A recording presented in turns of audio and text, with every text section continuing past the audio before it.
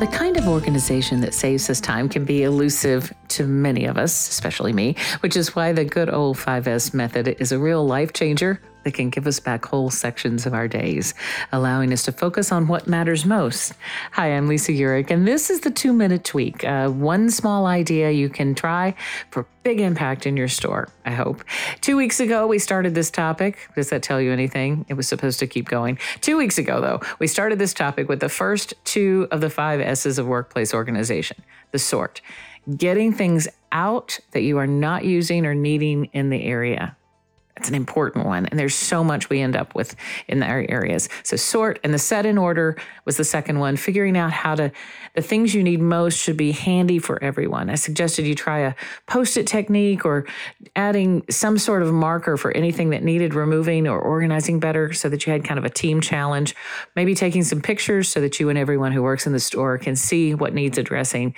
Pictures do really help us see. Now, for the third and fourth S's, first is sort, second set in order, third is standardize, and fourth is shine. Now, standardize, that means labeling those receiving shelves, making receiving areas on the floor, organizing, standardizing the placement of the tape dispenser for gift wrapping, the scissors for the same, the keys, the invoices, the new books, special order books. Everything should not only have a place, but a clearly marked standard routine. Always count on its space. It's amazing how much time this saves. If it's 1 minute per transaction, imagine how that adds up per day. That's at least 30 or 45 minutes per day. And if you look at every day of the week, you've added hours to your life. Dave has taken over our kitchen. It's his own. It's like a drum set, he says. He can reach everything from one spot, and I have agreed to his rather superior organizational impulses. He has a place for everything.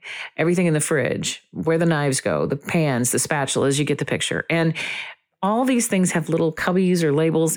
It takes effort to put them in the wrong spot.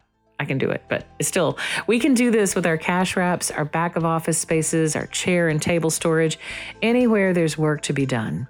Standardization means deciding where things go and agreeing to leave them there always and forever, or until you change the standard. And then there's the fourth S, which is shine. Grandson Corbin loves to work in our store and clean things, even the bathrooms, but he has standards of shine and looks to have the right tools and substances. Part of the fun. All of our things should have a shine, a clean standard. And that sparkling standard is fun to extend to everything from folding chairs to the stapler, to the card reader, to the door.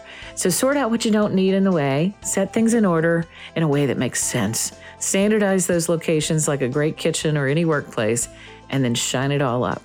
And then next week, the hard one, sustain. But in the meantime, try maybe having some fun with these 4 S's of workplace organizations.